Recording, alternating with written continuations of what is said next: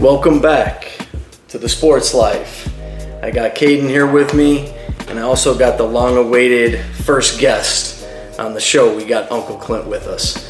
So we're very pumped, we're excited to bring three people onto the pod this time, and we are going to talk about the Cubs series. We're going to talk about the Cubs taking 2 of 3 from KC, and then we're going to do the second half of the show talking about the 2 fantasy drafts. Uncle Clint had a fantasy draft, Caiden had a fantasy draft. We might even throw in some fantasy pointers at the end here and talk about some sleepers.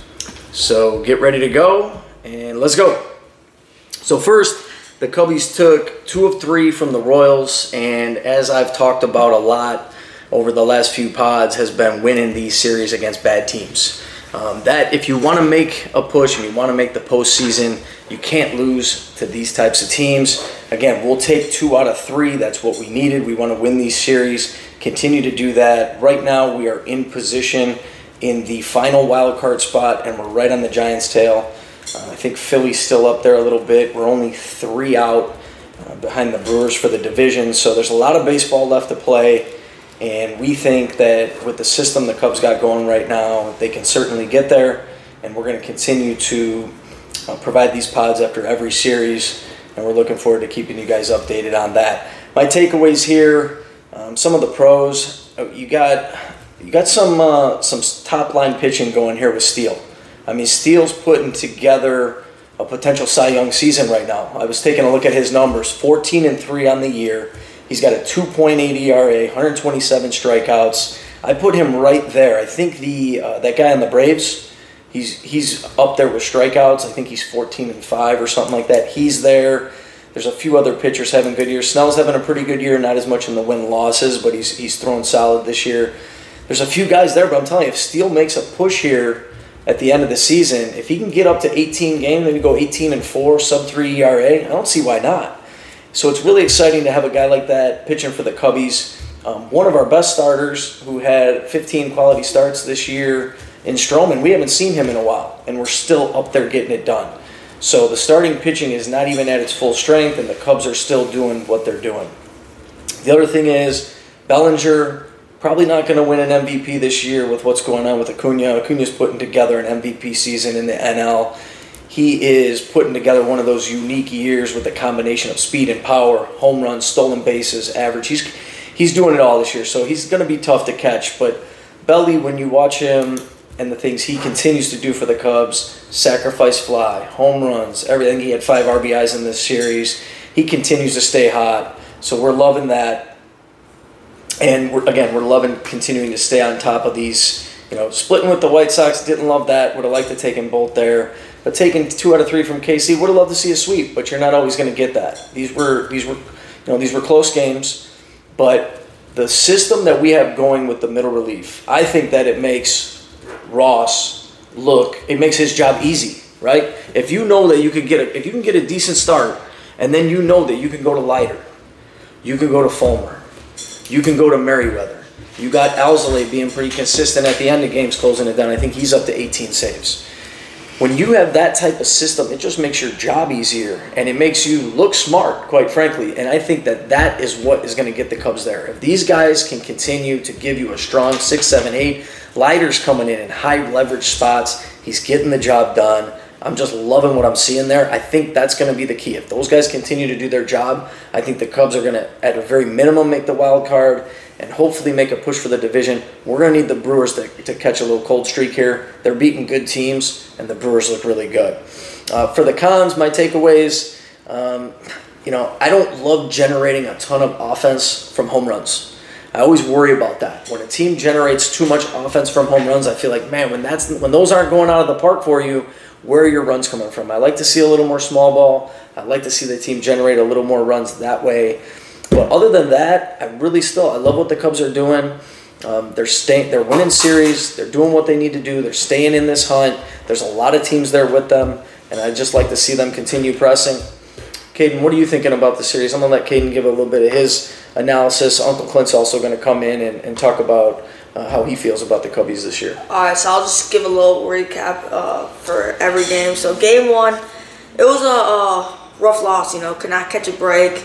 Like you said, you saw in the ninth inning, he go with a hit, and they got thrown out of second. Hap had a good at-bat, draw to walk, and then Bailey could not get it done. But I felt like Talon was not his best, but I still felt like he was good. The defense did not help him. With Wisdom in there and Candelario in there, the Royals capitalized off of that. And when Talon threw a hanging slider and other pitches, the Royals took advantage of that and scored runs. But the offense just couldn't get anything going. Just could not bounce back, and I feel like that was basically it. Game 2, Steele was great, but I feel like the real story was this offense. Big time players do big time things. Like Cody Bellinger, 2 home runs. He had a really good day.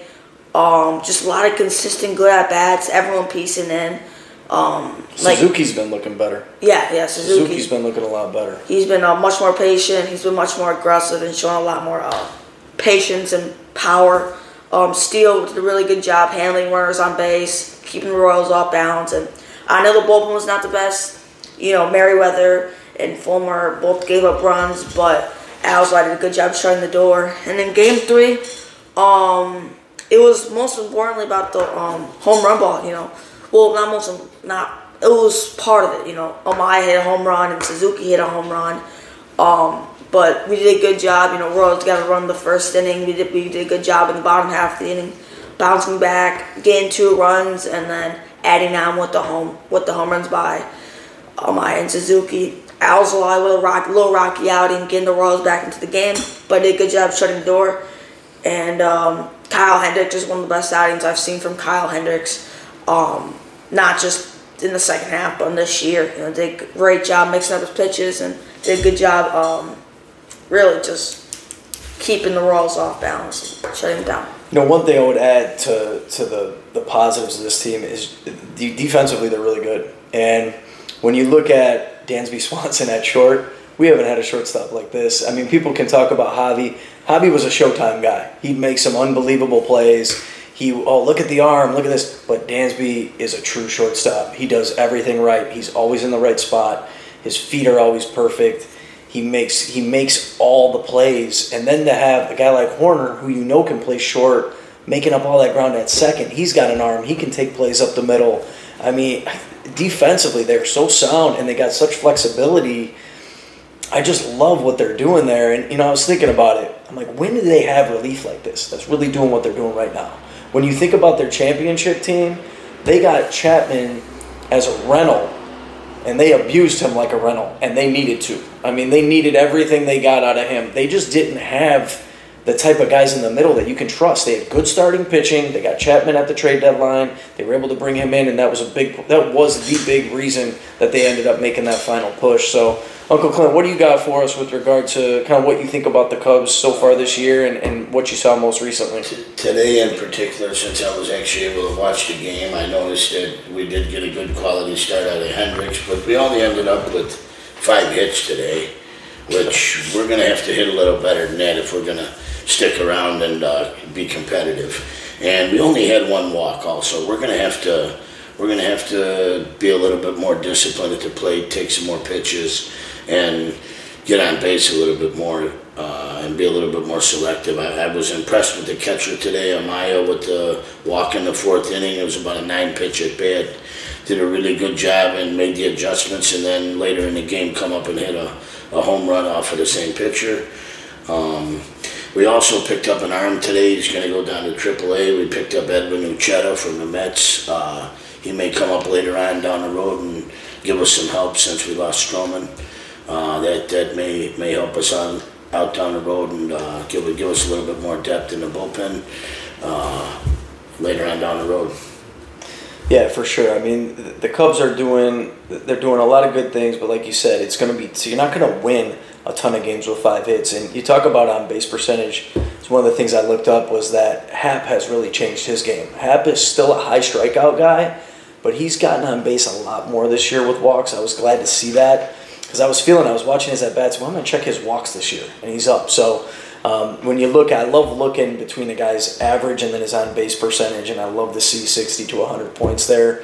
I remember back in the day with Javi, going back to him, you'd always see, you'd see a 270 average and a 305 on base. I mean, he was just never, getting on base unless he was, smoking the baseball. So that you're right, you're absolutely right. We got to have creative ways to get guys on and continue to get guys across the plate because you're going to need that offense. You're not always going to get.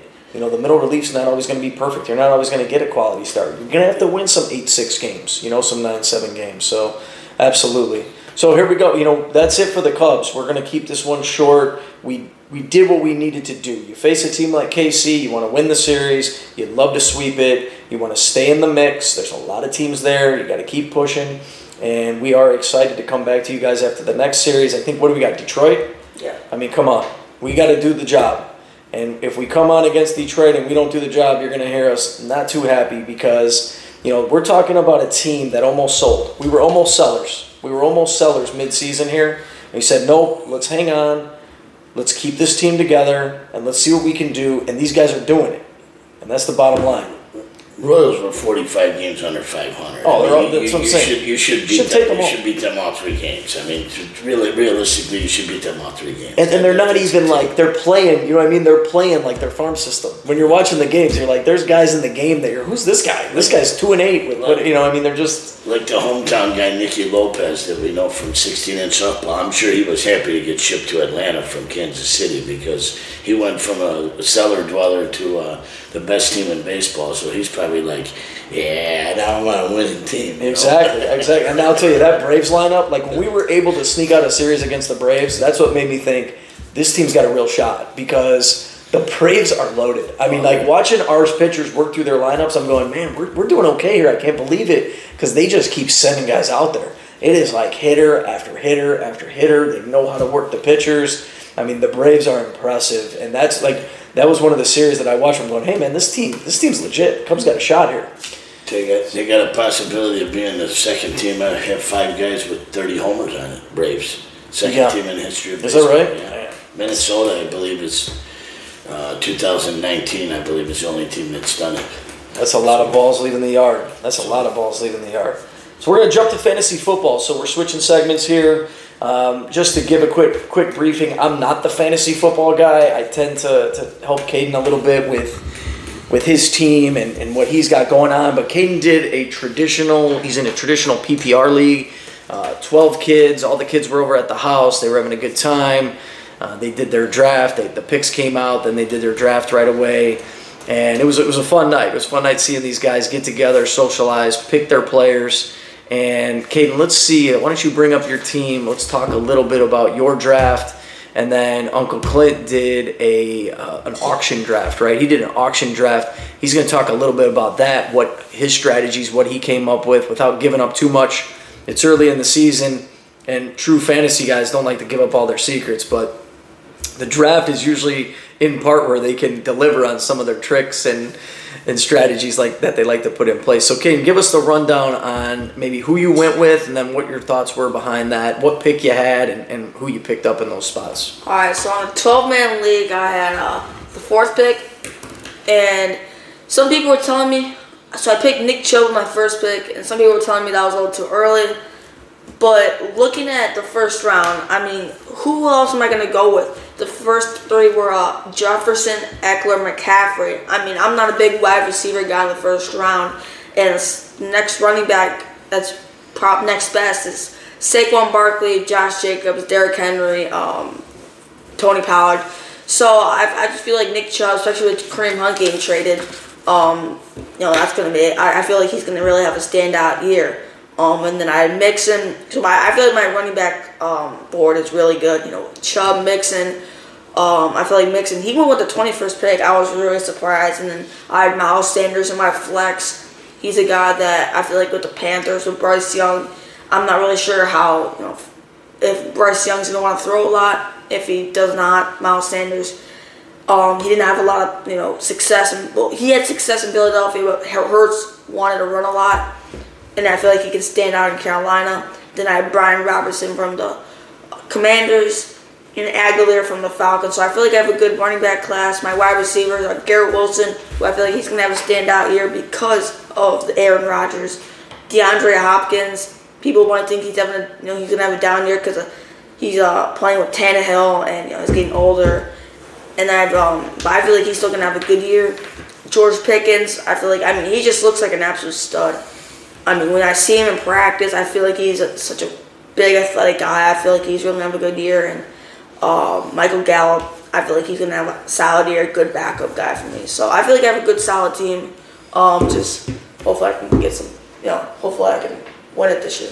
I like your picks. I would say one of the things with the running backs right now is so tricky. You want to try to find those backs that are going to be workhorses, guys that are going to catch balls out of the backfield, guys that are going to be 3-down backs and out there all the time.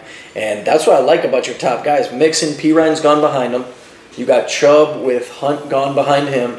They're obviously going to have second-string backs in there, but I don't think that they're going to be as quality as those guys. I think that if they stay healthy, you got a really solid core there. And I love that pickup of Sanders. I'm always a Mixon fan. You don't have to mix him. Mixon's a workhorse. He doesn't get hurt much. He's not your traditional fantasy guy because he doesn't catch a ton of balls, but he's just exciting to watch, and I'm glad you're able to pick him up. And then, like I said, Sanders in Carolina, that could be a little sleeper pick. Yeah. He could be a guy to get it done for you. You got a very solid squad. I'm a guy, I've been playing fantasy since the mid-'90s, and I'm also a running back guy. I live by the sword. I die by the sword. I do have a couple rules. I typically don't draft rookies early, and I typically don't draft guys that are injury prone. So McCaffrey and guys like that are typically never on my team, and sometimes I lose because I don't take them. But I don't want to risk a first-round pick on a guy that might play one game and he's done for the season. And like this, but John Robinson, for example, he may go off the charts this year, but I can't risk my fantasy season on a guy that's never touched a football. So he has to prove to me his worth before I draft a guy like that. And I don't waste high picks on wide receivers because you can pick up a number 2 wide receiver like a George Pickens or a Chris Olave or a guy like that in the later rounds all day long, and if you ain't got a hammer for a running back, you ain't gonna win. And they're an injury away from being a number 1 too. These guys are, and they're typically only about 6 or 8 bell cow, give me the ball all the time running backs in the league. You got your Jonathan Taylor, Derrick Henry, your Austin Eckler, Dameon Pierce, your Miles Sanders, you guys like that. They're very few and far between. And those guys, like another guy that I like as a sleeper this year that I think is going to be a goal line guy, my Jamal Williams of this year is David Montgomery. I think David Montgomery is a double-digit touchdown guy. I think he steals the goal line carries from Jahmyr Gibbs of the Lions, and he pumps in probably 900 to 1,000 yards and plucks double-digit touchdowns.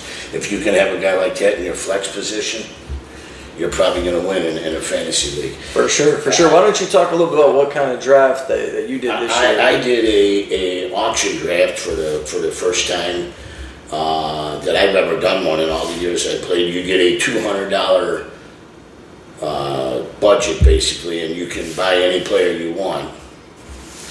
And you can build your team that way. So basically, if I want Austin Eckler and Derrick Henry, I can have both of them. But then I have to peel back on what else I'm doing. And I try to keep my running back budget at half, 50% of the 200. But in this league, in this particular league, these good running backs were just coming to me. Uncle Clint thinks he's loaded, and the price was there.